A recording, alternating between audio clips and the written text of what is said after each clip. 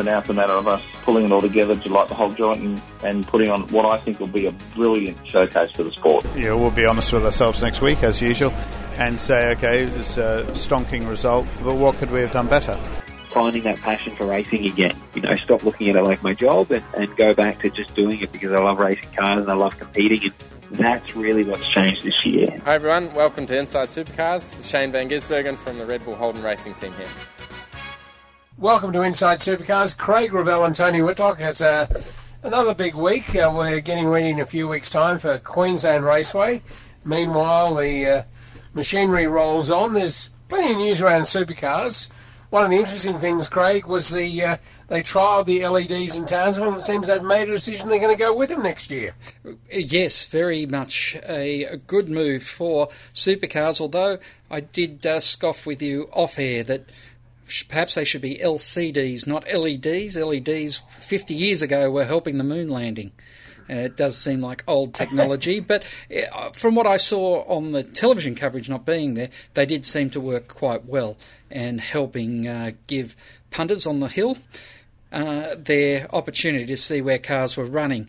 Tony, they have listened to you. This is, rather than a score tower at a street race that can only be seen by a few people, this is a score tower in the side of the car. You can feel vindicated and proud that they've finally come through for you. Well, they've been doing it in Indy cars for at least 4 or 5 years, so long overdue. On the supercars front, interesting to see some developments. Adderton, the owner of Boost and the owner in waiting for GRM, I would think, he's made an offer to Craig Lowndes that you come and beat Stanaway's time in a car and I'll give you 50 grand. He's desperately seeking some relevance.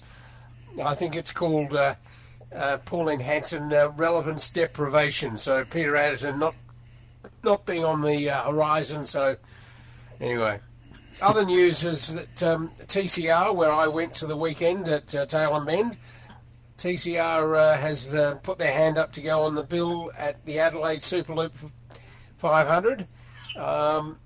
Maybe Supercar's not so keen about it. I don't know. It just seems to me that TCR has got a lot of momentum going for it.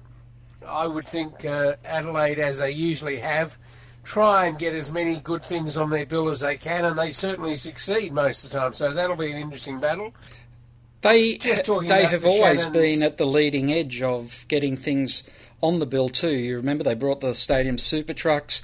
They were one of the first to have the on-track dodging the cones and those sort of promotional efforts. So it's good to see that once again they're looking at different angles of how to provide more for their event, and also interesting to see that as we've moved on from the South Australian Motorsport Board, they are still trying to grow and improve the event.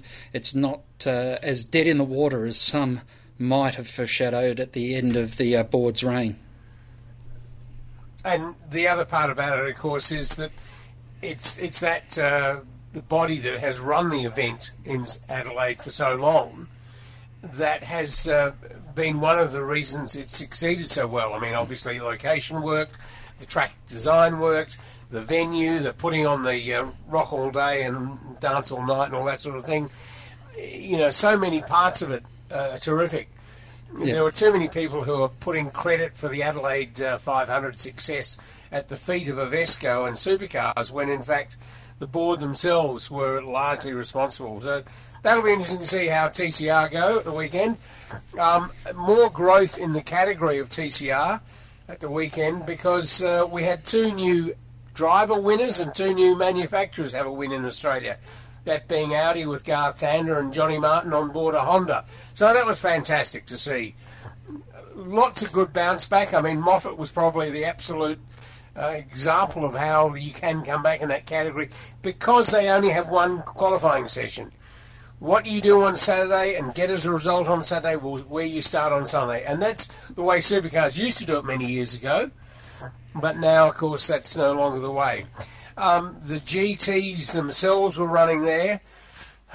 Boy, when you have 10 cars in a 3-hour race, it's a pretty hard fix. But nevertheless, Shane Van Gisbergen with Liam Talbot, who's a Pro-Am driver, been around the GT category for some years. They run in a Lamborghini Huracan, and I think it was run by Paul Sepranich. So they got the elements right, and it worked out pretty well for them. So there were a lot of interesting things over the weekend over there, but it's probably worthwhile at this stage reflecting on what we've got coming up on this week's show.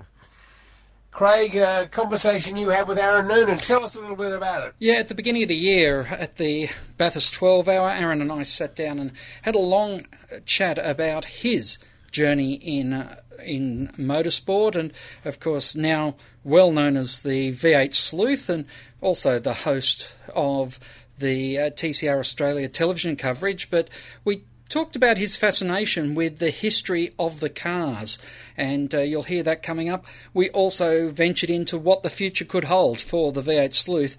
Now, interestingly enough, we said, is commentary off the agenda? I think it was considered that, don't think I'll be doing any commentary, and then of course the TCR Australia gig came up, which he has taken on and done a great job with.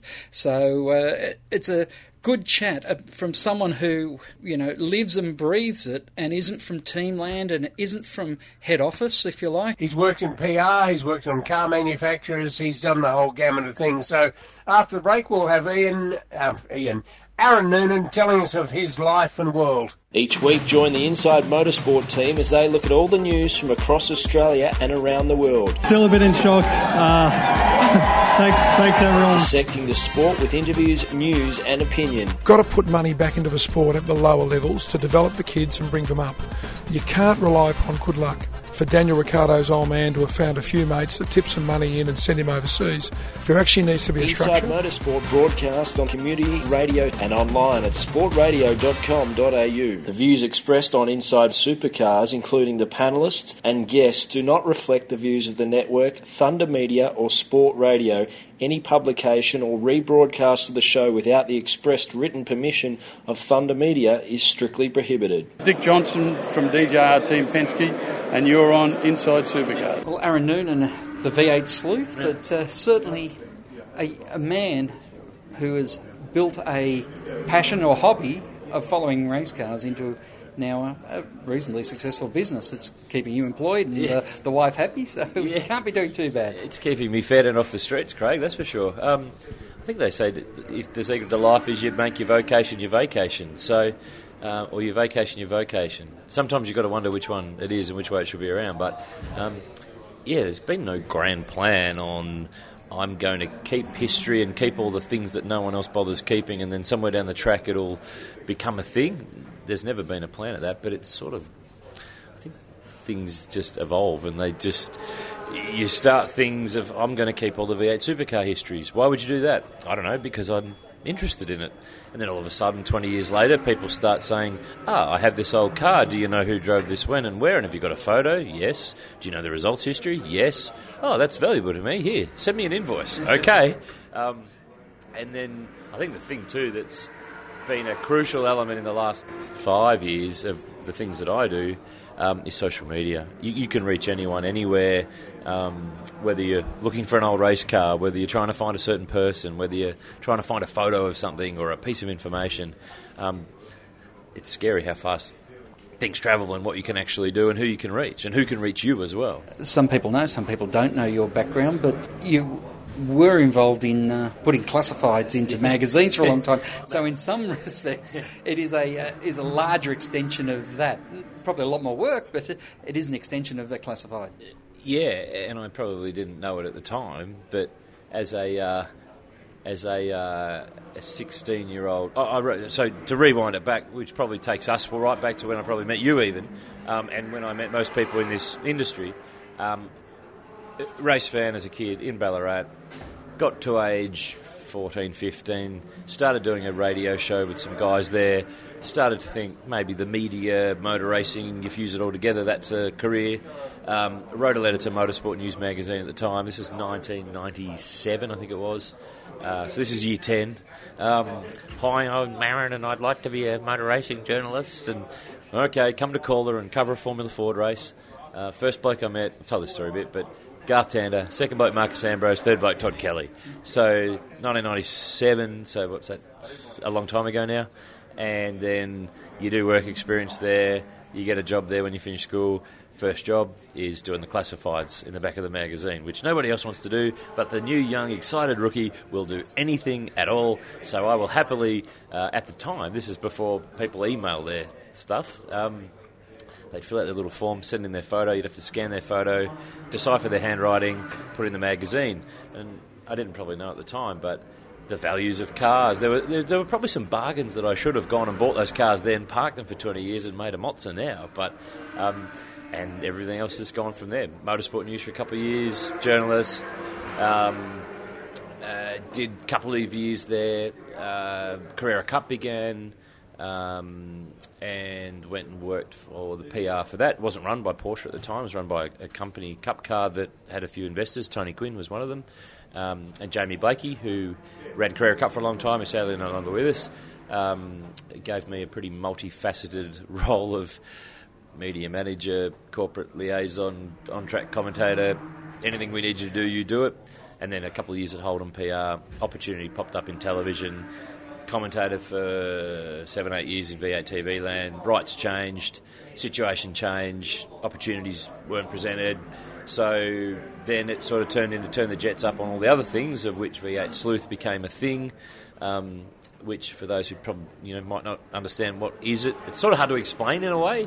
But in essence, it was keeping and collating all the race car histories as to which was which one, what did what where, who drove that one, who crashed that one, which one won Bathurst, which one did Brocky drive or not drive, and keeping a rolling, updating log that became a Word file, that became a website, that became a social media page, that became a brand, that became a spin-off into products, books, publications, prints, licensing deals.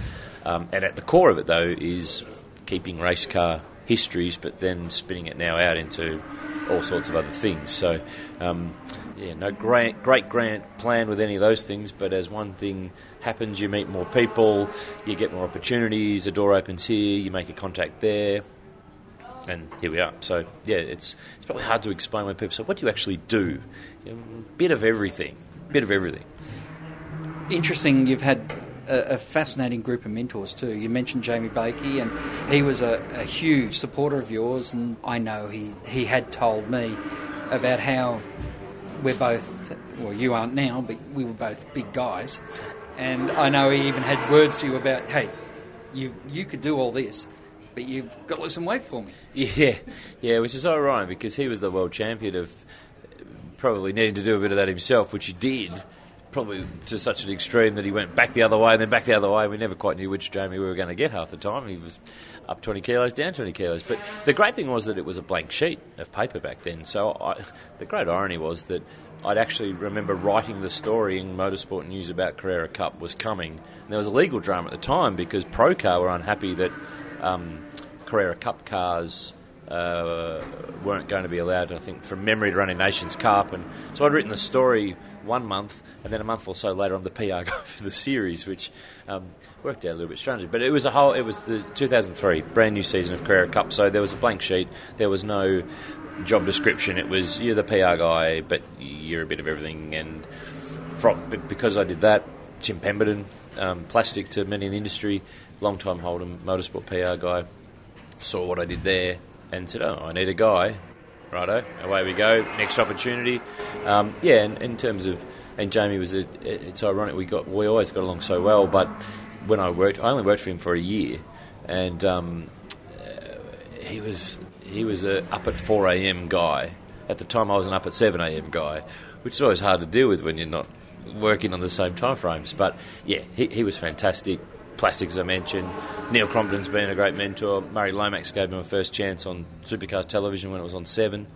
And there's little people along the way that, you probably can't name them all, but the ones who, they gave you a shot when no one else would, or they saw something that other people didn't see and encouraged it and nurtured it, grew it. Clearly you have to do the work, but they're probably the few names that... And back at the start in motorsport news, it's David Hassel and it's Phil Brannigan and Chris Landon in particular, who just went, who's this cheap kid from Ballarat? He seems to ride all right and he's pretty excited about it, so go and get him and make him go and do the coffees, which I don't drink coffee and I can't make coffee, so I don't think I passed that course, actually. So. You were in Ballarat, because I know a mutual friend of ours you worked with in the radio days, said he used to give you the auto actions and give you those magazines. Was that when you started collecting these, or did you actually just read them, throw them out, and you've now gone back and collected them all? It's funny, you hear, you have common stories with people in the industry who say, I used to have all them, threw them out in a garage sale, or threw them out when I moved house. And my dad was the guy that, fortnight then, the auto action at the corner store, I'd go up and get it, and of course you just started building the file, and over time I think I sort of absorbed them. They're mine, not his, even though he paid for them all. But over time, it's a fine line between being a hoarder, isn't it? But 26 items, I believe. Well, I'm a hoarder then, so I'm screwed. I'm officially a hoarder then. Just keeping. No, I think at 26, you're a collector. Oh right, I'm a premium collector then. Whether it's keeping magazines of eras, it's having an interest in the history of the sport, the people, the cars, the races, the things. But then it's being able to apply it back to the now. That's, I think, where the secret is. There's plenty of people who would keep statistics or certain elements of information, or they collect programs, but I think the great, and I wouldn't say I'm by no means a smart bloke, it's just worked this way, that if you can apply it to the now, to the contemporary, whether it might be a brand that has a history in the sport that now wants to celebrate that history, but there's been 5 management changes in 20 years, there's no content, there's no photos, there's no who did that deal, or how did that happen, or they've got nothing. Well, I've got it. Yeah, we could do something. Do you want a magazine done? Do you want some social media content? Do you want a story done for television? And that's where keeping all this stuff over the years has started to pay off and become, at its core, a business. It's keeping stuff, keeping it for long enough that it becomes relevant again, and then being able to spin things out of it, whether it's a private commission for an old race car owner who doesn't know the history of their car or its results, or what colour was it that year, here's a photo. It's really a bit of everything. And what's a regular day in your world? There really isn't one, because you don't know what's going to come across your email box or your social media accounts, or what's going to turn up in your letterbox of all sorts of possibilities and things. So it's a bit of a treasure trove, really. Where you're at now, you've said, isn't where you thought you were going. At one stage there, you were highly driven to try and make the commentary world and become a regular commentator. And interestingly enough, I have a feeling you did some tennis, but I definitely know you actually were working on the Olympics coverage for 7. Yeah, I did Rio 2016. So I wasn't in Rio. We called it Rio Fern, otherwise known as Redfern, out of Sydney. There was an opportunity there that came out of the blue because, a long relationship with Seven through working for Supercars, and Shannon's Legends of Motorsport was a program that Neil Crompton produced, and I worked on both behind the scenes and on the camera. And then there was a need for some extra bodies in the broadcast team. Some people were going to Brazil, others were staying here. And I had a phone call to, would you be interested? And I've always had an interest. As much as other people probably don't see my interest in other things, they just see my motor racing. I like lots of sports. I was an Olympics junkie as a kid. You know, you want to know a host city from a certain year, I can probably just about remember it. Bit of a primary school party trick, I guess, but it was an opportunity that wouldn't have come otherwise had I not been still doing the television here. So for 2 or 3 weeks doing a 3 a.m. to midday shift on 7, mate, with anything and everything thrown at you of beach volleyball or throwing to the basketball, or it was really, really great to do, and something that took you totally out of your comfort zone. And I learned a lot about modern pentathlon too. So you never know what you're going to learn in life. So it was great. Yeah, really cool. When you started putting your database together, were you thinking, I'm just going to do the supercar years, or is that where it started? You go, we need the history of supercars, and that's where you thought, I'm going to start there? Well, we're a really weird sport, as in motor racing generally, not just supercars racing. Record keeping has been an horrendously done or not done thing. If you walked in at the AFL, they own and have their records, they've invested in it. Same with the NRL or Cricket Australia or any of those big-time sporting bodies. But if you went to CAMS, they have some things, but they don't have show me the race results from the 1968 Australian Touring Car Championship. Supercars as a company, these days they don't. They're a client of mine. It's like the car history. I just started keeping it because I was interested in it. And then it became well, if I'm going to do it, I may as well do it properly. Let's build a database because it makes life easier to find and search and store. Hang on a minute. That could then become material that other people will need for TV broadcasting or race teams, or now there's, like I said, with brands who are looking to celebrate a specific anniversary. Well, you've got the data to show their 100 race wins or their 50 pole positions or whatever it might be. So, again, no great plan, but as time goes on, the plan kind of finds you and you think, well, no one else is doing this. So it's not like we're... there's 5 supermarkets to shop from here. I'm the guy. And as over time the industry starts to see that you're the guy, so the industry starts to come to you for things, and when they start to come to you for things, then there's the impetus to reinvest in making it bigger, making it better, finding more things, keeping more things, and then it snowballs to the point where we've developed an in-house purpose-built database of results. So we can put any type of results in from any race, but obviously the focus is the Supercars Championship / Australian Touring Car Championship. We've got the full 20 years of Super 2 now in there, so we could generate... It's just a case of your imagination on what query you want to run to what information you want to find. So if you want to find... And it's all linked to a chassis. Chassis are in there. We could search chassis, but we could search drivers, tracks, specific races. So if you said... give me Shane Van Gisbergen's average qualifying position for Saturday races at the Adelaide 500, we could do that. Can you give me the top 5 list of the longest gaps between race wins in championship history? Sure, press a button. There it is. Who else would figure that out? Who else would probably stop to think of it as a question to begin with? So it turns... It's a very powerful tool, and there's been a lot of... Have invested a lot of money in it, but there's a return there to be had, and as time goes on, it gets harder and harder to find older and older things. So, and it also puts it aside that, well, if somebody else wanted to try to go and do that, where do you start? It's kind of like having a 50 laps head start in a race. You're never going to get caught, kind of thing. So, I think it was important to build a purpose-built database that has the needs of the sport, and it's got lots of nuances. There's weird things that you can't explain to the lay person. So having a great IT guy who is an IT guy but a racing guy too, his name's Shane Rogers, a few people in the industry will know him. He out-nerds me and has built basically what now we use for all sorts of things that we spin out material. We do a preview document for each round of the championship in supercars that Channel 10 have, Fox have, Supercars have, for all their on-air presenters, 5 or 6 teams, some other industry people who work for themselves, and so you charge everyone a little bit and you add it all together and it works, so everybody's getting what they need.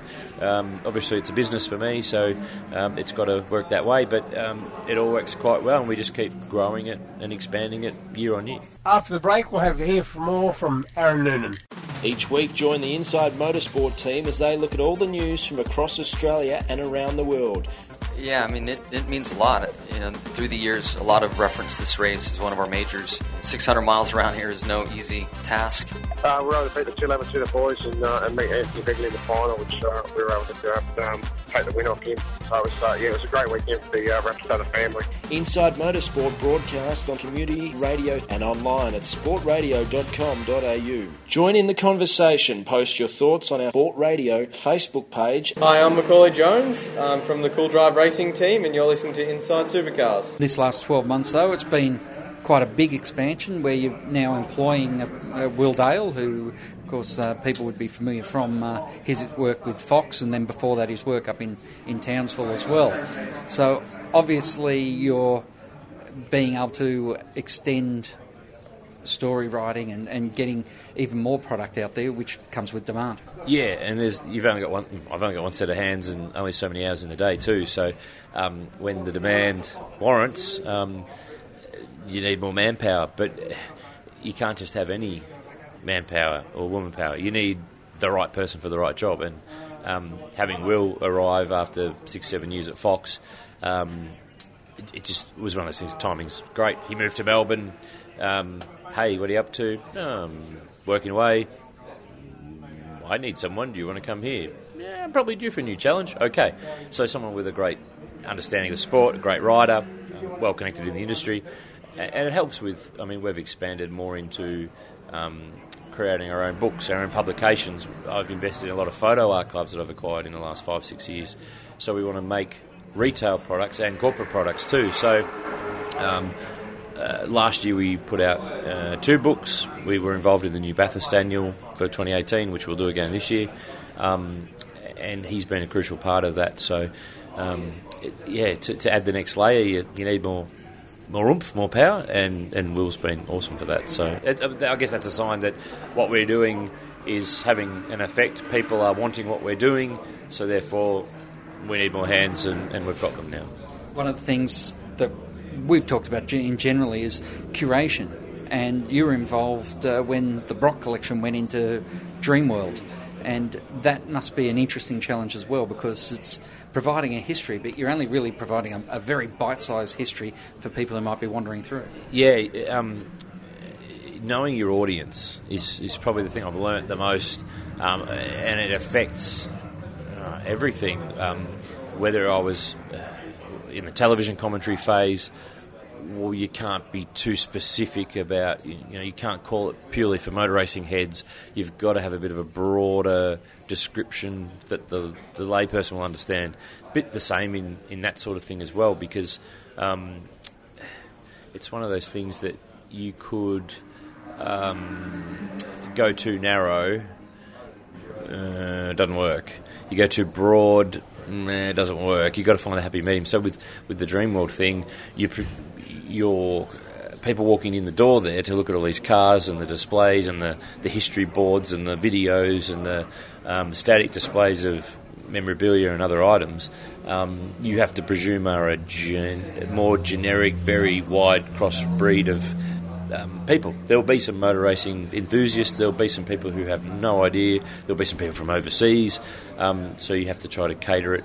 You can't go into every nut and bolt history of the car. It's a bit of a general time and place and trying to get across what does this all mean. So whereas if we were setting up a display at the Bathurst Motor Racing Museum, we're hardcore, we're going straight into every little bit of detail. So that was a good project to be involved in, putting together all of the audio-visual material, all of the history material relating to all the cars that were in there.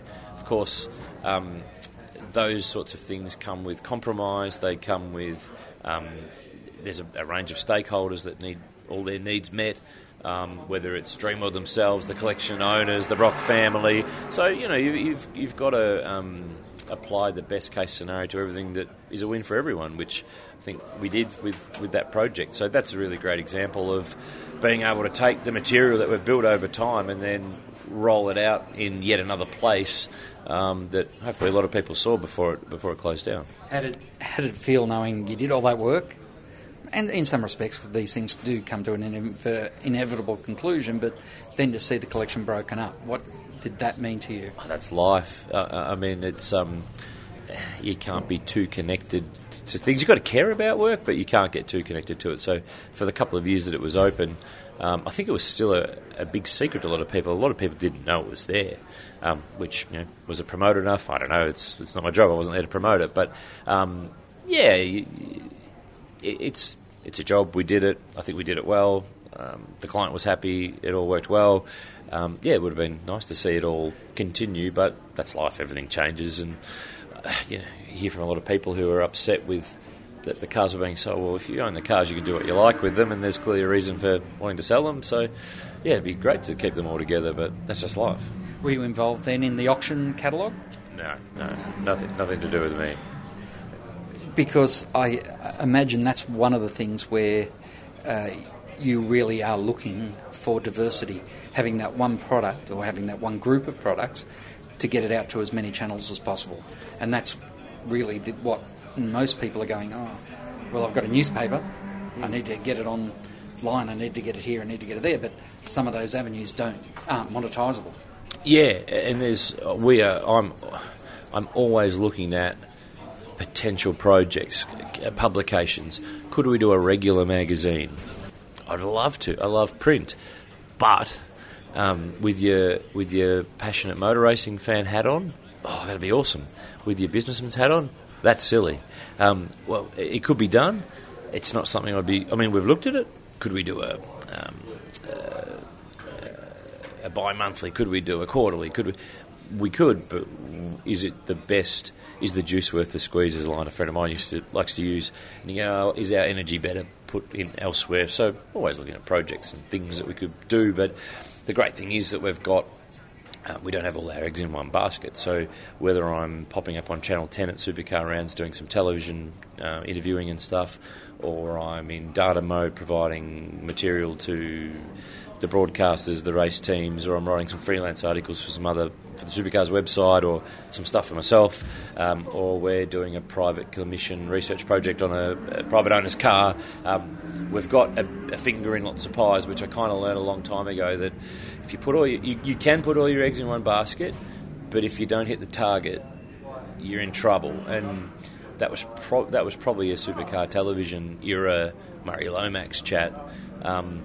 You put your best foot forward, but just because you do a good job doesn't mean you're going to get where you want to go. So again, it's not a grand plan. Was that a tough conversation? No, that was in how it was framed. Oh no, that was in the early part. That was quite early in the piece of, and always being encouraged to do other television things when they didn't clash, or other commitments that might have had to weave in and around television. So I was always in that era given, leeway to be able to do all that sort of stuff. So, but over time you actually would have learned it yourself anyway. But it's nice when someone can give you a little bit of a heads up early that you're aware of it, rather than it's a bit too late when you figure it out. So, yeah. Where's the next big opportunity for motor racing in Australia? Motor racing, not you.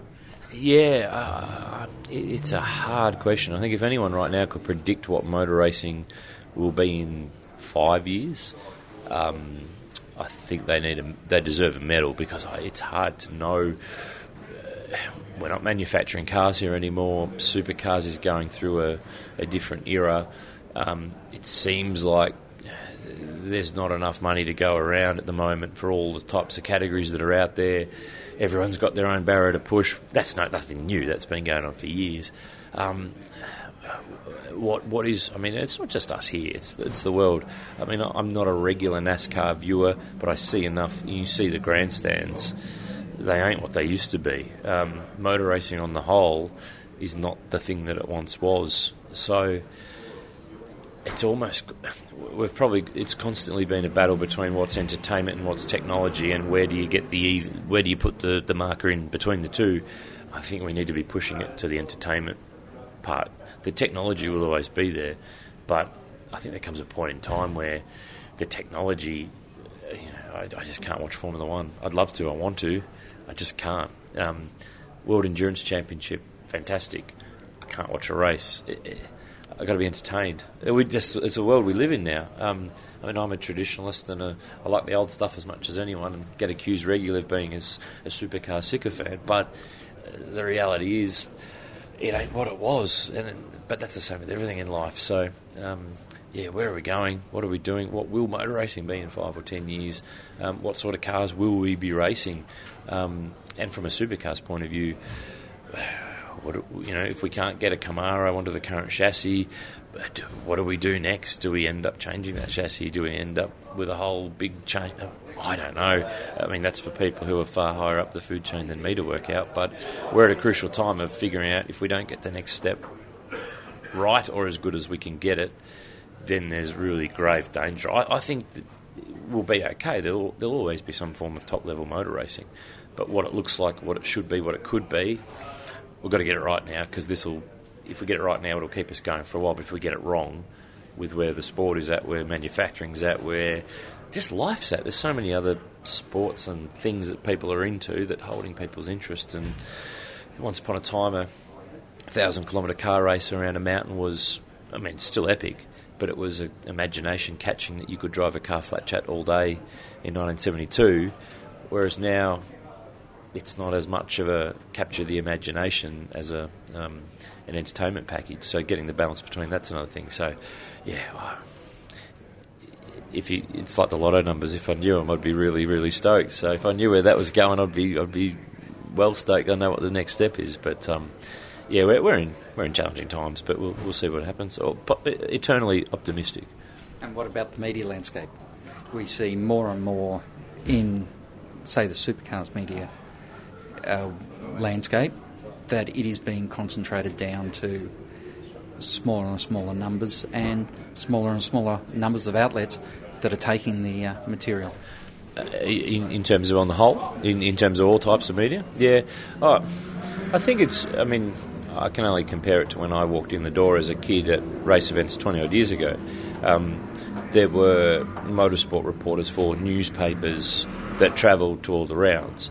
Now, newspapers are still going, but there was no such thing as website, news reporters and specialist websites, and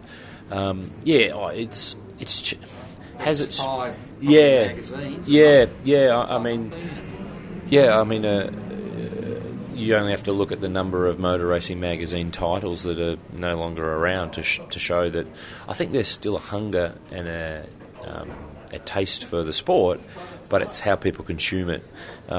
Is a monthly magazine, Motorsport News. We were fortnightly. We were a news magazine with features and interviews, but it was the news. You can't do a news magazine now. It doesn't work. You could do a very good chunky features magazine, but will the advertisers support it? Do they see the value in print? And when you tell them how many you're actually selling, is that enough for them to justify giving you some money? Radio. Used to be more radio people floating around. Television is, it's the hot topic for race fans. It's been the hot topic for years that fires race fans up. And from a supercars point of view, rights deal's up in the next year. So what's that next step look like? Does getting some more free-to-air television, clearly that's crucial. Does that drop the money?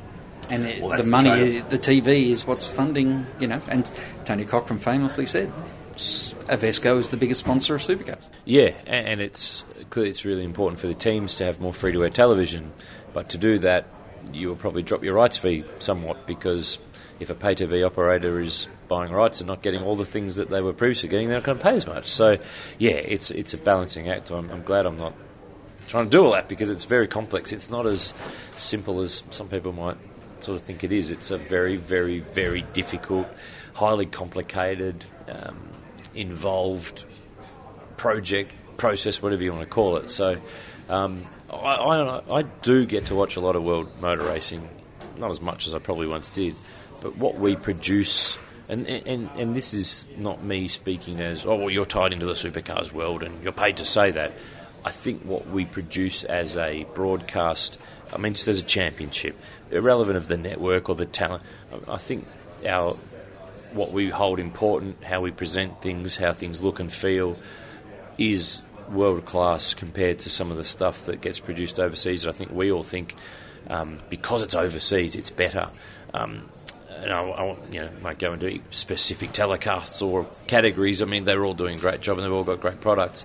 But for the television telling the story and what it looks and feels like, I think we do I think race fans here don't understand how good they have it. And that comes from the fact that downstairs in the garages, from where we are in the media centre here, downstairs in the garages, our Australian top-level motorsport team, you could pick up those operations and drop them anywhere in the world at the quality and the professionalism that they run at.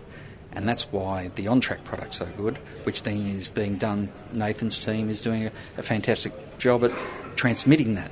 So it's more than just one thing's good. You can have the best TV coverage in the world, but if there's one car 5 seconds ahead of the next car, there's nothing you can do. There's no story you can make that great. No, that's right. And I think that the mentality too is the Supercars TV unit, irrelevant of which era it's been.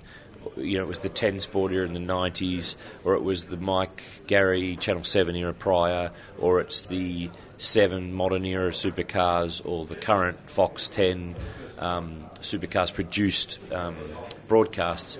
The mentality of it's like building a race team. Those little TV units of on-air talent's a race team.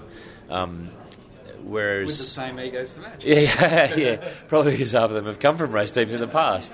But everyone's got a role, and everyone's at heart we're all racers. You know, I'm not involved in it now, but there's it's treated and run like a little race team. You know, Oscar Ferronato was a race engineer in the pit lane. He's now the race engineer in the commentary box. You know, he's producing the sort of material that he did in race car land, and now it gets transposed into television land. And the way that Neil Crompton would prepare for a broadcast is how he would prepare for a race meeting. He does his notes, he does his research, he goes through his, well, not his data, but he would have done that as a race driver. Now he does that as a commentator, and all the other guys do the same sort of thing. So it's not just a job, it's a little race team within that paddock to tell the story of what's going on out there. You obviously are still passionate about motor racing as you were as that 15, 14, 12-year-old kid. Yeah, it's 37 now, which is a worry. I have to stop and think about what the number is. But I walked in the door at Motorsport News at 16 and started full-time at 18. So off those maths, I've now been doing this for longer than half of my life. And I think for fans to understand it's difficult. Yes, it's fantastic to work full-time in motorsport. Yeah, how can that be a bad thing? But it's like... and that's not to say I'm ever ungrateful or ever dismissive of what we do. So a lot of people in life don't get to do the things that they like to do for work and get paid to do them. But like anything, it does come with its challenges, headaches and negatives. And sometimes you do need to just get away from it sometimes too. So as you get older, I guess you've dealt with enough politics, you've dealt with enough ups and downs that it probably flattens out the curve a little bit, but there are things that you do still get excited to go and do. Going to the Bathurst 12 hour for the 5:30am start in the dark, that's great, that's really cool. Thank God you only do it once a year. Yeah, I couldn't do it every 3 weeks, but I've been lucky enough to go to events. I've been to the Indy 500, I've been to Le Mans 24 hour, and seen some really great stuff that I wouldn't have got to go and see. I've stood at Eau Rouge at Spa with Tom Christensen in an Audi R8 firing past in front of me. So you go, well, as long as you still have those little things every now and then that make you go, that's cool, then you're all right. I think when you lose that, then you're probably starting to think about what do you do next, but I can't see that happening anytime soon. Aaron, it's been a great chat, and thanks for your time. Pleasure, no worries. Another treat on this week's show is a conversation I had at Winton with a man I've long known and has filled many roles in the supercar paddock. Back in the days of when they were Group C's, maybe. Yes, I think he was involved then. He started his motor racing career on dragsters with Larry Ormsby. So after the break, we're going to be hearing from Jeff Grech talking about his new role as the track manager at Winton. Each week, join the Inside Motorsport team as they look at all the news from across Australia and around the world. This year in Formula 3, I think it's a fantastic environment for me to be doing that. However, I believe for myself, a sustainable career in tin tops such as V8 Supercars in Australia is where I see myself. Second crack at the Australian title since we've been back, and a bit unlucky the first time, but we ended up with a win there at Speedway City 2 weeks ago. Inside Motorsport broadcast on community radio and online at sportradio.com.au. Join in the conversation, post your thoughts on our Facebook page, and to ask a question, email insiders@sportradio.com.au. Welcome to Inside Supercars. This is Ryan Story from DJR Team Penske. Enjoy the show. Welcome to Inside Supercars. I'm here sitting in a vehicle with Jeff Grech, who is now the operations manager of the Benalla Auto Club's track at Winton, and having a great opportunity to talk about what he's been up to. And of course, Jeff's history goes back in motorsport, starting off with Larry Ormsby in drag racing, through Larry Perkins and learning how a broom works, then to Gibson's, Walkinshaws, Tasman Motorsport, PWR and Keys Wheel, and finally Charlie Schwerkolt. It's an amazing history you've got in the sport, lots of championships, lots of Bathurst wins, and a wonderful time, a long time in motorsport. Jeff, tell us about it. Tony, I've been very fortunate in my life to have a great capacity to be in motorsport, and great opportunities have been presented. And I've worked and befriended a lot of people in pit lane and in the industry, so I've really enjoyed it. It's been. I'm glad you used the word fortunate, because you didn't use a word that too often people use, and that's luck. Because I don't believe in good luck, I believe in good management. Good management got you to where you did. Everywhere along the line, someone said, hey, could you get involved with us? Now, the interesting thing is that here you are, you've changed camps totally, but a track you've been coming to for 35 years, you said? Yes, yep. Okay, so now, in fact, you're the operations manager of the Winton Racetrack, Australia's action track, if that's what it's called. Yes, that's right. It's a totally different world you're living in, and a tree change, as you said. It must be rather exciting to be here now. Well, it is. It's a challenge for me personally, because I've always come here as a competitor or with a team, and we've always whinged about this and that and facilities, and we become good at it. Being race teams, and now I'm on the other side of the fence, and basically I've got to deal with those teams because they're our customers, and less of the clubs and the guys that just want to come and test and tune, and they, we survive off them, and we have to be, I guess, relative to their needs, both the big shows and the small shows, and I'm really going to enjoy that challenge, because I'd like to think that over time we've got some plans to keep marquee events like Supercars, and we're negotiating at the moment, but also to not lose our DNA to all the clubs and the old folk that love coming here. We just last weekend had the Historics, Winton Historics with the Austin A7 Club, and it was. I don't go to many of those events, as you know, when you're in the cut and thrust of professional motorsport, you don't get to see and meet a lot of those people, and it's been a real eye-opener, and another privilege to be involved on the other side of the fence, and I'm really looking forward to it. Tell me, there's obviously every time that we come here, there's something small has changed, and sometimes some big things. Are there any large plans over the next 2 to 3 years you've got, or it's just developing what there is here now? No. There's I guess, Tony, you could do part to that. So the first part is obviously to keep the facility running, and do upgrade some of the older parts of the facility and modernise it. But on the second side of that, the committee want to future-proof the facility in the next 40 years, because the region is becoming quite big, and I'm interested in the region because it's our heartland. So, there's 9,000 people in Benalla, double that in Wangaratta, and then of course not far up the road you get into the Albury-Wodonga, which is becoming almost a super satellite city. Yep. You've got Shepparton, You've got wineries, so you've got...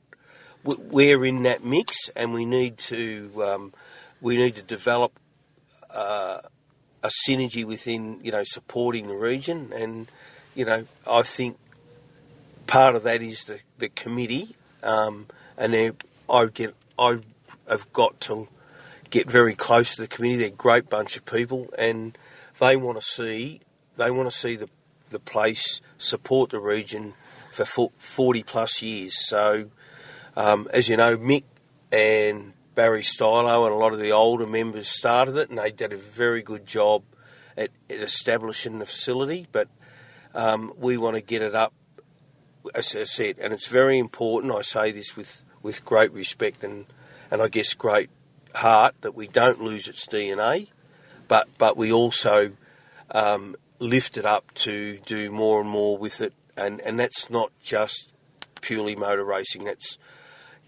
turning the facility to be multi-functional. Right, wonderful. All right, Jeff, well, we'll certainly look forward to catching up on news as the years go on, and congratulations on this new challenge you've got in getting Winton into the next century and beyond. Thanks for your time, Jeff. Thanks, Tony. It's certainly an interesting tale of a man who moved from race teams to track manager, and he's certainly a man who will make sure that the competitors are well informed on what the track's doing, and let's hope that Winton, for one, stays on the 2020 Supercars bill, but that's more news later in the year, more than likely. Craig, you've had an interesting weekend, apart from your delightful Carlton team winning for you. What a weekend that was. But if we're serious, a couple of things we missed in the news there, Tony. We did miss out that the Junior Development Program, in conjunction with Karting Australia and Supercars, is going to be undertaken. It's a pathway that is designed from the Australian Karting Championship to the top level of supercars, and it's involving 30 promising youngsters who are going to be mentored by Paul Morris to help them on their way into the Supercars Development Program, which of course now starts officially with Super 3. You could even say it starts officially with the Super Utes, but we'll see how that pulls up. And also, two other podcasts have got hosts going at each other hammer and tong, carrying on from their shenanigans at Townsville. So you've got Below the Bonnet with David Reynolds, Caruso and Andrew Van Leeuwen, where Reynolds is talking about, his thoughts on motorsport, and then Scott McLaughlin works with Jack Rewalt on balls and bumpers. And so they've each had things to say about each other following the Townsville weekend. So plenty of podcast offerings in the market now for Supercars fans, which is great. We were talking about Paul Morris before there, Tony, and it seems like Anton De Pasquale is going to be relying on his manager, Paul Morris. I didn't know Paul Morris was in the driver management game, but good luck to Paul, who is going to be handling some of the trickier negotiations, I think, because I could see Anton De Pasquale would be a driver that a lot of people would be interested in. He's fast, he's very presentable, and a likeable character as well. Paul's been actually involved with his career since Anton stepped away from Mark Larkham. Larko, of course, helped quite a bit in Anton's European adventures, getting him into Formula Renault and other things over there. And Paul certainly played a part. Anton regularly talks with him, and quite often at a race weekend, Supercars race weekend, there will be Paul Morris in the Erebus garage. Look, it's been a fascinating week sport-wise. I think one of the things was came up over the weekend was not time certain, but the way in which that the World Cricket Cup ended, the One Day Cricket Cup Championship ended, a debacle, and one that certainly, finally after 44 years England has won one of them. It had been singularly unsuccessful, most unsuccessful cricket team you could almost imagine was England's one-day team, and it's limped over the line. There were various mistakes made, it seems, in umpiring, but again, for them to be screaming and yelling about how we won, New Zealand was almost, you could say, was cheated out of it. Turns out there was a mistake made in the runs given to one of the batsmen in the last over, in fact. So they shouldn't have gone to a super over. But regardless of all that, it now is a situation where people are looking at the way in which sports events end, and let's hope that we don't get many more of those time-certain races, because they certainly rob the audience of a really good firm finish. Would you agree? I do, and interesting, we spoke to Aaron Noonan earlier in the show. He did a stat, I can't remember whether it was this year or last year, about how many time-certain races there are, and it's amazing that there aren't that many, but it's funny how they just seem to annoy you when they happen. I think it might be only like 3% of all the supercar races have been time certain. It's a very, very low number. But what invariably is the problem, just not about having to finish for TV and all these other things, the problem is the cars are normally always compressed together at that time, and it's about to be a very exciting race. So all of a sudden the checker flag's thrown early, and you go, gee, if we had just had those 6 laps or those 15 laps or those 3 laps, what would it have been? And I feel that's why I get my back up and other people get their back up on it, because the actual numbers say it's a very, very low percentage of races that end that way. But what got my back up, you certainly were aggrieved by the cricket, as I think the entire land of the long white cloud was. I was aggrieved by a tiebreaker in the 5th set. Now, Tony, I don't know whether you're a big tennis fan or not. Fogues is the tennis man out of the crew that we have on the show. But I do not like tiebreakers. I do not think you should have a tiebreaker at any point of a tennis match, let alone after 12 all in the most memorable Wimbledon final in history. And, so that's tennis's equivalent of a tiebreaker. The tennis's equivalent of a time-certain race, in my opinion, and they do it over and over throughout all of the championship. Anyway, that's where I see the problem in sport at the moment. And yes, I think it has been funny over the last couple of days to see England lauding their World Cup win. Congratulations, Tom Howard, on the back of the World Cup win. He has certainly been putting together some great stories over there at Speed Cafe. So I guess he's up and about because of the result. And that's what victories like that do to a country, isn't it? Indeed it do. And look, we all know what rain-shortened races and time certain and those times when Bathurst hasn't run the full 1,000 or 500 miles and back in the day. It's certainly major events. We do not want to see them in that way. One other thing it highlighted was that in England you have free-to-air cricket for something like 15 years. Mm. Yeah, it's just ludicrous. No wonder cricket has been dwindling as a spectator sport. Some would say, Tony, in England you've never watched free-to-air cricket because you've always had to pay for a TV licence. All right, well, that's it for this week in Supercars. So thank you from me. And good night from him. Inside Supercars is produced by Thunder Media. Tune in next week for more at sportradio.com.au or lock in the podcast on your iTunes or mobile device. Search Inside Supercars.